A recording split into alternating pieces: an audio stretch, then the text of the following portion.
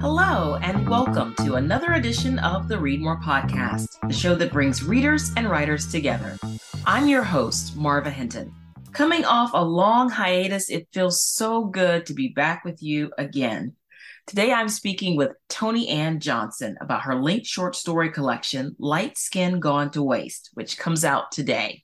It won the 2021 Flannery O'Connor Short Fiction Prize and was selected for that honor by Roxane Gay, who also edited the book. Toni Ann, thanks so much for coming on the show. Oh, thank you for having me. And it's so good to see you again.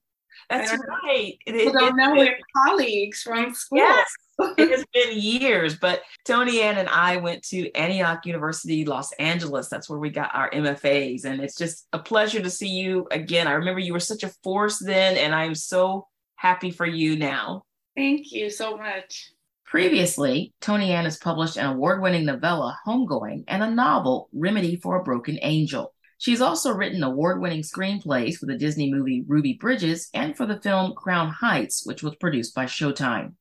As I mentioned, Light Skin Gone to Waste is a linked short story collection based on your family's life living in Monroe, New York, a small, nearly all-white community about an hour north of the city during the 60s and 70s. Through these stories, we're introduced to the Arringtons, a cosmopolitan, upwardly mobile Black family that travels to West Africa, Europe, and Asia. Dr. Philip Arrington is a psychologist. He grew up poor but worked hard to reach the top of his profession. He also quite brazenly has multiple affairs with white women. His wife, Velma, is very smart, very savvy, and beautiful. She becomes the owner of an antique shop, but she is also incredibly volatile and abusive to their daughter, Madeline, or Maddie. Phil's daughter from his first marriage, Livia, also occasionally stays with the family. When the collection opens, Maddie hasn't been born yet. Her parents, Phil and Velma, are renting a house in Monroe, and the man renting to them had no idea they were Black. The collection explores the racism the family experiences, how those experiences are shaped by colorism, as well as the role of class. Through Maddie's experiences as the only Black girl at her school, and the way Phil treats Velma, we also see how gender shades these dynamics. Toni Ann, I absolutely loved this collection. I just fell in love with the characters and the rich world that you created. It reminded me of some of my favorite short story collections, such as ZZ Packer's Drinking Coffee Elsewhere and Deesha Philyaw's The Secret Lives of Church Ladies. Thank you. I love both of those collections. Yes, the way you painted such vivid pictures and the characters felt so alive on the page. And I know you have that experience with screenwriting. And I was seeing this as I was reading, I was seeing it like a play or like a movie. I mean, I could see that happening maybe for you down the line because the stories are just so well drawn and just, again, an amazing job, Toni Ann. I love this collection.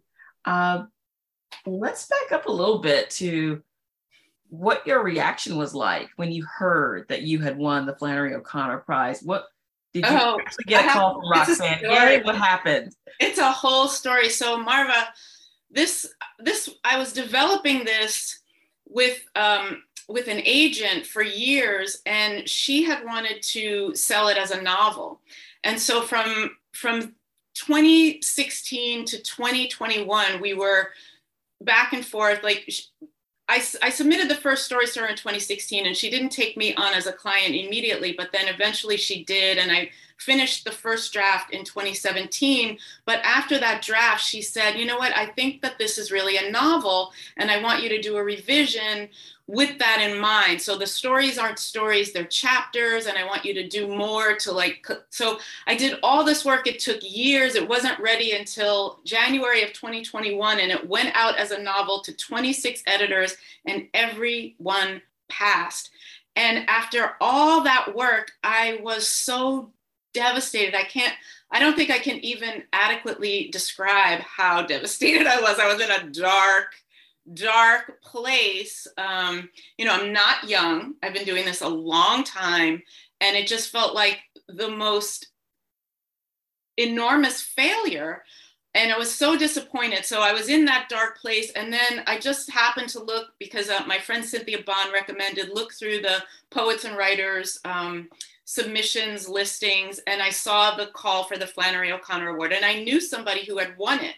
a few years prior, Colette Sartor, and I loved her collection. And I was like, and then I saw Roxane Gay's name, and so my thought was, well, I don't think there's any way I can win this, but maybe Roxane Gay would like my writing enough to be open to receiving my book as a submission for her other imprint. So then I realized, oh, the word count limit is 75,000 words. My novel was huge. It was 500 pages. It was almost 150,000 words. So I had to strip out half of the existing book and turn it back into just a tighter story collection. And I did that really quickly, like in a day. I was just like, cut. And then I just put it back together and submitted it because the deadline was coming up. This was in May. And then I found out that I won in September, and I just felt so elated. And I felt proud that I knew what I was doing. So I didn't actually agree with the decision to turn it into a novel, but because I really wanted to sell a book, I went along with that, and I didn't really understand. It didn't feel like a novel to me. It felt like a story collection. And going back to that, it was just gratifying to know, oh, okay, just because I'm not, the gatekeeper or the person in charge doesn't mean I don't know what to do with my own work. And so I just felt good. I was like, cool, like somebody saw what I saw, thank God, and I can stop having to advocate for myself and my opinions, and just move forward now. So that was great. I was really, really pleased and excited. And I was even more over the moon that it was Roxane Gay involved in it, because I'm such a fangirl. I had met her years earlier, and I begged her to take a picture with me, and she didn't really want to, I don't think. And it was this awkward picture. I never posted it, but I just admired her so much, and I've read so much of her work. So that was amazing to me. I was extremely excited. Well, I am so glad that you saw that and submitted this, because it is, again, it's wonderful. I really enjoyed it so much. Through these stories, a lot of them, you tell them through Maddie's point of view. Mm-hmm. Early on, due to her age and maybe even her light skin, she doesn't realize that she's different from the kids that she's playing with. And her parents are able to shield her from a lot of things as well. Why did you want to tell so many things from her point of view at the time? So this is not like, Maddie's an older woman now. She's looking back. We're seeing Maddie at 8, Maddie at 12. Right. That's a good question. I guess because those were my vivid memories. So each story, while this is fiction, each story is based on an event from my past that I remembered and was affected by, and kept pondering over the years. So the first Maddie story, Claiming Tobias, starts when she's, really a little girl, and then the bulk of it is when the summer she turns 6. And I just remember those details so vividly, and I think I was sort of enamored with the nostalgia of all the tactile details of like the things they played with and touched and tasted and smelled, eating the Hostess cupcakes or Twinkies or whatever they were eating, and her Easy Bake Oven and her Barbies and his G.I. Joe and the kiddie pool and badminton. I remembered all these things and our childhood together. This and I'm speaking of the character Tobias, who was Maddie's best friend until that summer. So that was a vivid memory. And then I guess it might be that because I started with that story and we were with Maddie at that age, I think that just carried through to the next memory and the next memory. And there's a little bit of a distance. For example, like in the next story, Lucky, we're with Maddie at 8, but the vocabulary that is used to talk about Maddie's thoughts is more sophisticated than would be believable for an 8-year-old. So it's kind of a combination. We're with her, but it's almost like the author is with the character, guiding the reader through the story from the author's point of view, but trying to ground it in Maddie's present, but using using words and a perspective that might be a little bit more sophisticated than an 8-year-old, would conceivably be able to access. You mentioned that a friend is the one who talked to you about, you should write these stories about growing up.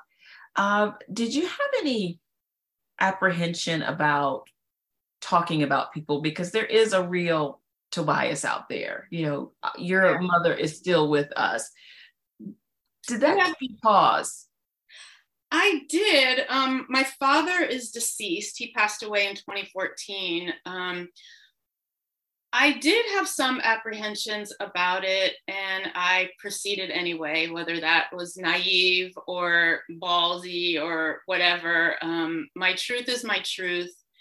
My mother knows how I feel about my childhood and my relationship with her. It's not going to be a surprise to her. She may not like it, but it was what it was. And my mother, I waited a long time for this to come out. My mother's friends are mostly no longer with us. My mother's quite, up in age. I don't think that this collection would cause her the kind of embarrassment that it might have had it come out in the 90s or earlier, so it's not the first time I've been asked that question, but I think that, this isn't memoir, so it is published as fiction. So it's very easy to say, well, this is inspired by these events. Perhaps the author took some leeway in terms of the excessiveness of the abuse. I don't see it that way, but if my mother wants to say that, she can, and be well within her right to say that. It's not a memoir. I'm not using her name. It's inspired by things that happened, and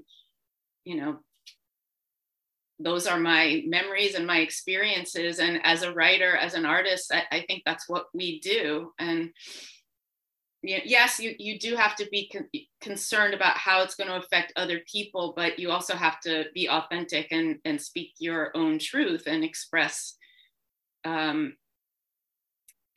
things as truthfully as you're able to, I think. I mean, that's what I try to do.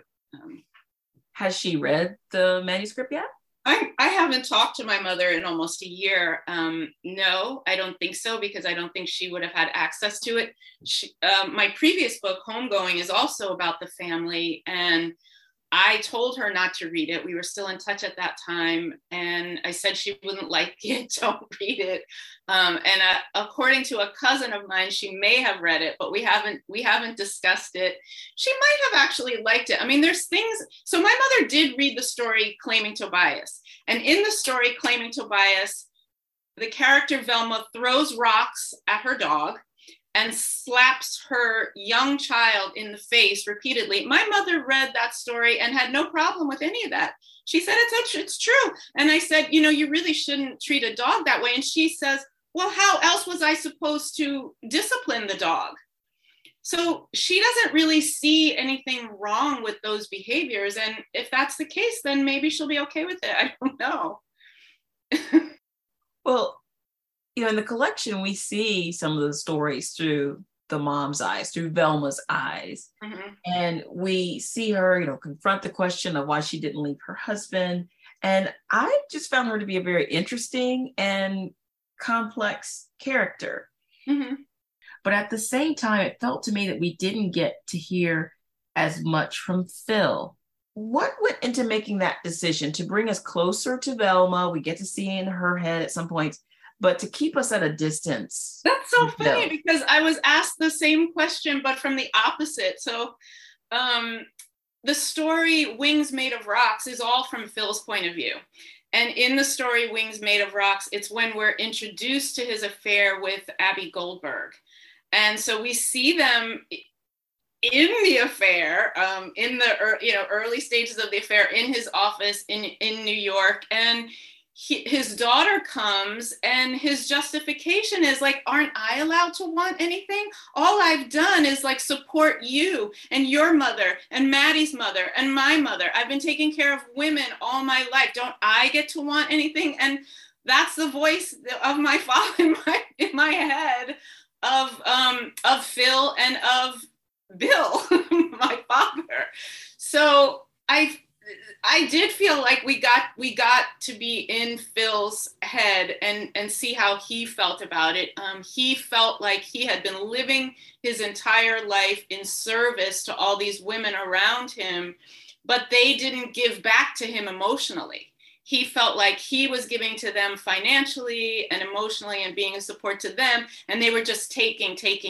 Everybody just wants something from him, and he needed somebody to give something to him.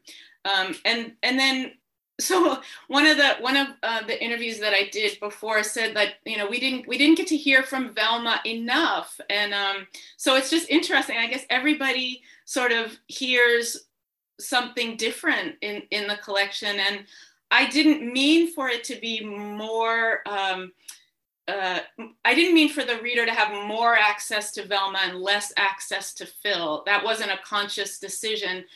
There were more Velma stories, and they came out when I had to submit the book at 75,000 words. So there was another Velma story, in Velma and Livia story, that's in the same format as the Velma Gertie story, which is The Way We Fell Out of Touch. Gertie is her white housekeeper, and it's kind of done in the structure of direct address, almost like a theater piece. There was another story where we learned a little bit more about Velma, and we get to crack her open a little bit and learn her frailties and insecurities. And I think that that's part of the crux of how she moves in the world, is she puts on this front of toughness and boldness and fight. You know, she's a fighter, but I think the core of that is an insecurity of not measuring up, not being enough. And also her past. So her past involves being abandoned by her birth parents and then being adopted. And she's very pleased with her adoptive family and very connected to them and loving towards them. But I think there's an irreparable wound that has taken place that she does not deal with in the course of these stories. And I don't think she ever deals with. I think it's too painful. And I think that causes some of her later narcissism, is this covering of this wound that she doesn't want anybody to know about. She doesn't want anybody to know she was abandoned. So hopefully, you know, I've given voice to both of those characters. Throughout these stories, the Arringtons experience a lot of racism. Maddie is frequently called the N-word, for example. They're denied membership to a country club. When they first moved to Monroe, someone throws a large rock through their window. But the word racism isn't really used in the novel. Instead, experiences or people are characterized as prejudiced. Mm-hmm. Phil is constantly downplaying these incidents. Maddie is hurt by them, and Velma is just enraged. As a writer, why did you feel so important to show the different reactions to, in many cases, it's the same thing, mm-hmm. but the way the characters react is so very different? Yeah, I was gaslit a lot as a kid about my experience. So my parents all my life, like until my dad died, oh, it wasn't that bad, and you were lucky and you should be grateful. And my mother denies that my father had to walk around that neighborhood with guns. My sister corroborated that. And that's why I felt I could write that story. So my father told me the story. I talked to my mother about it, and my mother said, oh, that's nonsense. That didn't happen. And then my sister said, oh, no, I was there. I was watching. I saw it happen. So I don't know. I think that in order for them to be able to handle the situation, and in order for them to pursue the life that they were determined to pursue, they had to decide how they were going to process it. And the way they processed it was different from the way I processed it. And also, my parents were able to curate their friendships with white people in the community that they liked and that liked them. They were able to interact and socialize with professionals and with people, with liberals. I went to public school all through my childhood, and I was going to school with the children of cops and firemen and other blue collar workers, a lot of whom were from families that had left the city to get away from people of color and were not pleased to encounter me and assumed that I was like those people in the city, and that in and of itself is racist, because there was probably nothing wrong with those people in the city, but they equated me, because I was a person of color, with the negative that they believed about all people of color. We were all the same. And so I didn't write specifically about this, but there were kids who were not allowed to invite me to their house because I was a person of color. And their parents did not go to college. They were high school educated. My father had a PhD and a postdoctoral degree. And so they were not recognizing class. For them, they were of a higher class than I was because I was a person of color. I was not good enough to socialize with them. And so that stuff, I didn't really understand it when it was happening. But when I got older, processing like, well, what did that even mean? Like, that's why I was writing about it, because I was trying to understand it. I was trying to get a handle on it, and also trying to understand, well, why were my parents so intent on telling me this isn't so bad? You're lucky. You should be grateful. Why? Like, I feel like they were invested in this life that they wanted to live, and they did not want me and my perspective impeding on this great decision that they had made to live basically like a white family in a white world. So I hope that answered your question. It did. And as I was reading, it made me think about situations where a white family adopts a child of color and they face criticism for keeping that child away from people from the same background. And I know in this case, everybody was Black here in this case, but it seemed like that's what was happening to Maddie, to the point where it felt almost like abuse to me, that why can't Maddie associate more with people who are like her, so Maddie doesn't always feel like an outcast? Yeah, they did allow me to visit with my cousins, but those were very limited periods of time. The bulk of my life, I was always the one who was different. And I didn't know anything else. But when I was with my cousins, I sort of felt like I was part of a group, but I was different, because of the way I was raised, I didn't really fit in. And it wasn't because I was lighter. It was just because I was different. I didn't speak the same language. I didn't have the same slang. I didn't understand the culture as well. But I was curious, and I wanted to be part of those other communities. And in fact, now I live in a Black community in Los Angeles. So I always craved that connection. But yeah, that's interesting that you say abuse. I kind of do see it as abusive. I do think if you have a child of color in an all white environment, you need to find a way for that child to have community on a regular basis, to feel like they're not so different. They don't have to explain their existence. They don't have to be defensive about who they are or answer questions about their hair or their color or their butt or whatever is different from the dominant culture. But my parents didn't do that for whatever reason. That was their choice. They thought it would be okay. And I guess if it had been okay, I wouldn't have written this book. So it wasn't okay. Toni Ann, the title of this book, Light Skin Gone to Waste, is also the title of one of the stories. And it's something a minor character says about Maddie, when she radically changes her appearance, which is something we see her do several times throughout these stories in an attempt to fit in with the white children she's around. the stories also get into this more in the story that is told from Phil's perspective, where his mother says she doted more on his brother because he was darker and she thought Phil's skin color would give him an edge in life.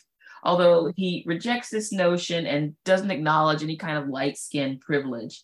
But still, this is something we see play out from day one, really, in this story, is that the family is more readily accepted because of their light skin. And anytime a darker person is introduced into their world, whether it's Maddie's cousin or it's the Haitian women who were brought in to look after Maddie at some point, they're called ugly, they're mocked, and it's always kind of underneath the surface. Mm-hmm. Why did you choose to make that the title of the collection? That's a good point. I do think that the family does enjoy some measure of light skin privilege, but I felt like the title, so that in that story, when the character who says that to Maddie, she's speaking specifically because Maddie has cut off all her hair. She wants to have an afro because she wants it to be clear that she's no longer trying to look like the white girl. She wants people to know that she's Black. She doesn't want there to be any confusion because she's so light. Sometimes people aren't sure, and she wants to assert, this is who I am. I'm good with who I am.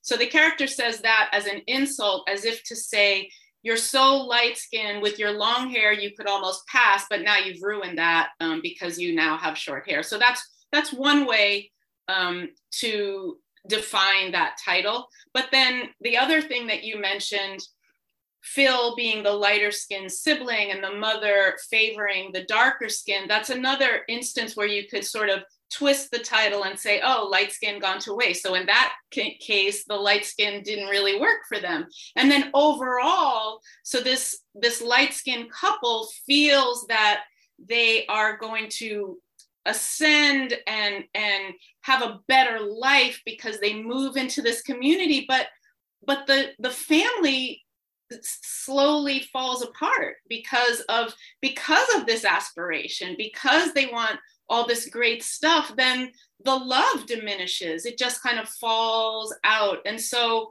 was it worth it? I mean, that's a question that I think people can answer in a different way. I think my parents would think, yes, my mother still lives in that area. She liked living in that area. My father kept an office in that area until he was diagnosed with dementia in 2013. He loved it. I left as soon as I could. I skipped a grade of high school to get out. I didn't think it was a great thing for me because it didn't affirm me as a human being. And I wanted to be able to be broader and bigger in the world as myself. So I think that there's multiple ways. There's also another thread with Velma being biracial and how her being light-skinned really didn't help her in her birth situation. So you can pull out like a bunch of different threads where colorism is involved, and it isn't all it's cracked up to be. But I'm not denying that there is a measure of light skin privilege, for this family and for other people. There are times when it's an advantage because white people tend to be less threatened by a lighter skinned person. But I'm not sure that that's, even if they're accepted, what is that saying really? Like, you're accepted, like, for example, in the story with Flora, the little girl who's the daughter of Phil's mistress, and Maddie, and Flora says, oh, you look so pretty. Your hair looks so good like that. It's almost as if you're white. Is that a compliment? Like, that's really a veiled insult. I look pretty, or Maddie looks pretty because she looks almost white. So what is that saying about her authentic self? So I guess I see it as a complicated, I see the advantages of it, and I also see the disadvantages of it. Well, Toni Ann, I know most writers always say, no, I don't. No, I don't. But I was going to ask you anyway, do you have a story that's closest to your heart in this collection that you like a little bit more than the others? Let me think. I like different stories for different reasons. So I really enjoy the story from Susie's point of view Got to Be Real, because I love Susie's voice and I love reading in her voice. I think she has a lot of rhythm and fun to her voice. So I love that story for that reason. The story Make a Space in the Lives That We Planned, or Make a Space, was really hard for me to write, because I'm writing about an incident that actually took place, where my father's affair was finally like pushed in my face and I had to confront it. And so that story, that I can't say it's a favorite, but I feel like I worked really hard to capture what I was feeling in that story. And then the story Wings Made of Rocks, the scene with Phil and his mother in the hospital room, which is a fiction, that scene in real life didn't take place, but I had to write it. That was a scene that Roxane Gay forced me to go deeper in. I had tied it up in a nice little bow and it just ended much easier and quicker. And Roxane Gay said, "This is not done. Like, you haven't done this justice." And so that was the story that I spent the most time and effort on, trying to flesh out that scene in a way that felt satisfying to me. And it was really hard. And if I'd had more time, I might have spent more time on it. I'm not sure that it's finished, but so those are the three stories that stick out for me for different reasons. And I also enjoy Velma's voice in The Way We Fell Out of Touch. I think Velma has a fun manner of speech, in a way of articulating her point of view. And so there's different things I like for different reasons. I always write with the sound of the story in my head, because I come from an acting background. So I'm always writing, thinking, okay, well, when I read this, will this sound good? Will this flow? And so a lot of it is, my ear, what sounds right to me. So yeah, that wasn't a great answer to your question, because you asked for one story and I don't have one, but different things for different reasons. Well, that's okay. Like I said, I wasn't expecting you to give me one. I know that doesn't usually happen, but for me as a writer, for me as a reader, the stories I enjoyed most were Claiming Tobias and The Way We Fell Out of Touch. Okay. Which sort of surprised me that I liked The Way We Fell Out of Touch so much, because it is focusing on Velma and their white housekeeper. And you just think, oh, how interesting. It's, we don't see her very much in the other stories. But her story was also very compelling. And I love the way you told that. Oh, thanks. I'm glad you liked that. Yeah, I turned that into a play. So I've actually performed that a few times, and I play both characters. Oh, interesting. Yeah. What was the play called? It's the same title, and I've done it twice now at a theater in Carmel, California, called the Cherry Center for the Arts. And we're trying to raise the money to do a full production. These were staged readings, but with an invited audience. So yeah, I enjoy both those characters, and I found a voice for Gertie that really works for me. So I enjoyed that a lot.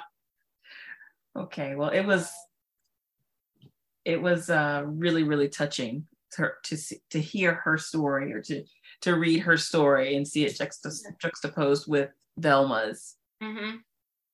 Yeah, she deals with bigotry in her world also. That's the character who falls in love with, she's Catholic, and her mother is a devout Catholic, and she falls in love with a Jewish man, and her mother impedes that relationship, and she suffers immensely as a result of that choice. So I did feel like what was interesting to me about it is Gertie seems to have a narcissistic mother, and Velma has all this empathy for Gertie, not really realizing that she has similarities to Gertie's mother. So that was fun. Toni Ann, now I just want to switch gears and just for our last few minutes here, ask you a couple of questions about what you like to read. Okay. Do you have anything that you find yourself turning to again and again? I like to call them go-to books that you've read many, many times and you just are drawn to them. Yeah, I've been drawn to especially during the pandemic, like from 2020 through the end of 2021, I was listening on audiobook to all of James Baldwin's novels. I listened to each one of them twice. And I had read Another Country and Tell Me How Long the Train's Been Gone and Giovanni's Room in my 20s and maybe again in my 30s, but I listened to all of them over and over. And I just really learned so much from James Baldwin's phrasing and his vocabulary and his perspective. And I'll never be able to do what he does. I'll never be able to do it because he like weaves everything in so seamlessly, perspective and the actual story and the social gravitas of what's going on at the time and lesson. I mean, he's just a genius. And I could only aspire to do some approximation of that, but I do find his work really inspiring. And then a few years ago, a writer named Kathleen Collins was published. Her daughter is Nina Lorez Collins, who I'm going to be in conversation with in New York in November. But her whole literary, all of her literary works were published in the last few years. And I read both of her collections. One was called Whatever Happened to Interracial Love.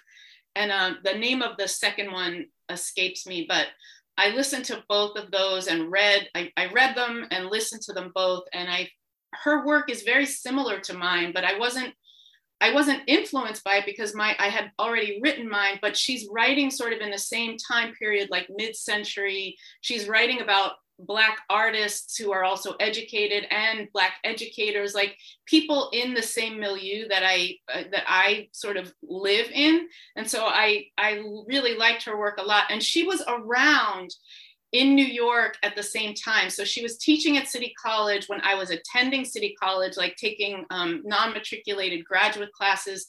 And the star of her play, Sorette Scott, was a director that I worked with on a play by Marie Thomas. And so we were all in that same pool. I was in a group called Black Women in Theater, and Kathleen Collins was creating at that time. And I just feel such a kinship to her work. She was probably like a decade or 15 years older than I am, but we were working at the same time and probably like being inspired by similar things. And so I really love her work. On the flip side of that, is there a book maybe that everyone else loves, critically acclaimed, but you just couldn't get into it? I don't really have that. And I'm, even if I did, I would be reluctant. Like, I don't feel like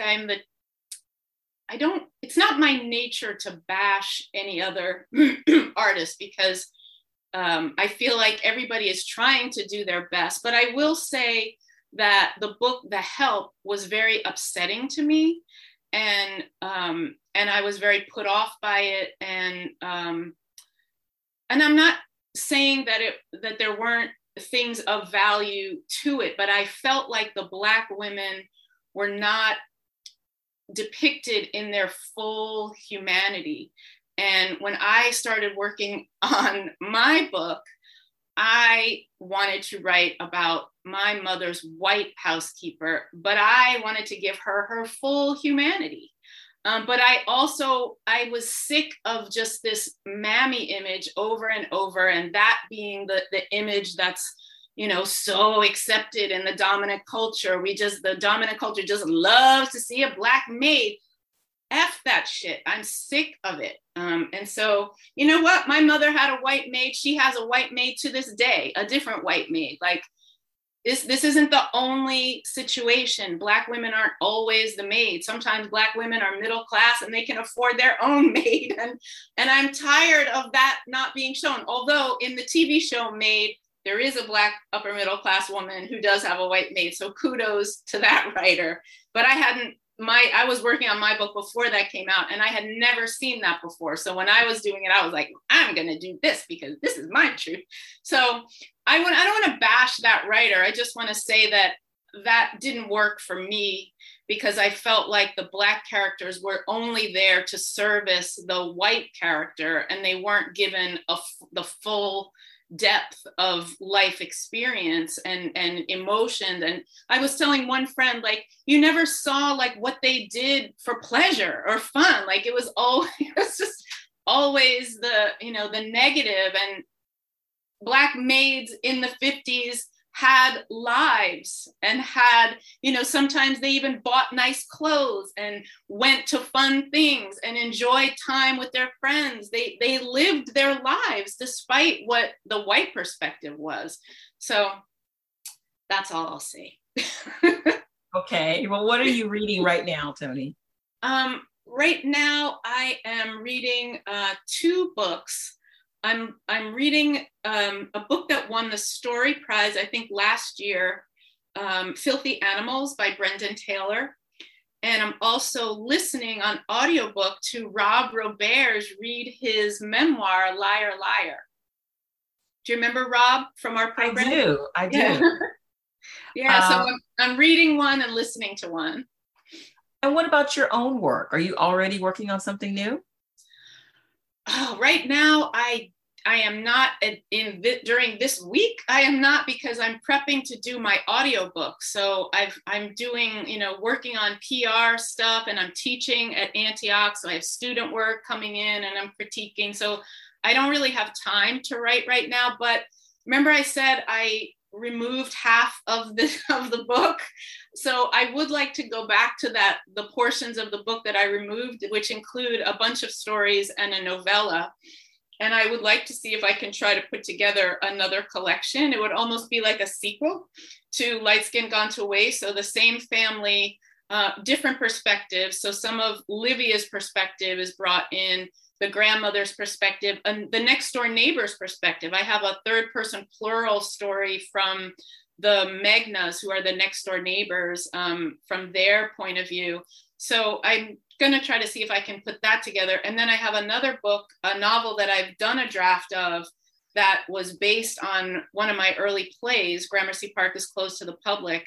I went back in and filled that out and went deeper into the characters, and I've completed a novel. And next year I'll try to figure out what the next steps for that may be, if I can try to get that published. I think it's odd. Maybe I haven't really known other authors. So I've done every iteration of that story that I possibly can. It was a play. The play was produced. I wrote it as a screenplay. I got into the Sundance Screenwriters Lab with that. And but the screenplay has not been produced. And now I think I just have not been ready to just let that story die. And there's, you know, I've just been relentless with like, okay, I believe in this story. I really want to tell this story. I really want it out in the world. And so that's something that when I have time, I want to try to put some energy and effort into getting that out there.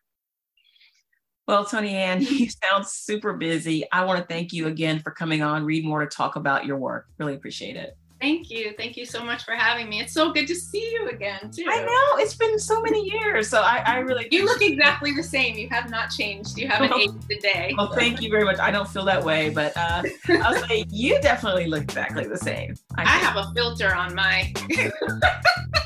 I have the touch up my appearance filter on this, so I don't really look this young, but thanks. Please go to our website, readmorepodcast.com, to find out how you could win a free signed copy of Light Skin Gone to Waste. You can follow us on Twitter at readmorepodcast and like us on Facebook. Join us again in 2 weeks for another edition of the show that brings readers and writers together. Until then, I'm Marva Hinton, reminding you to read more.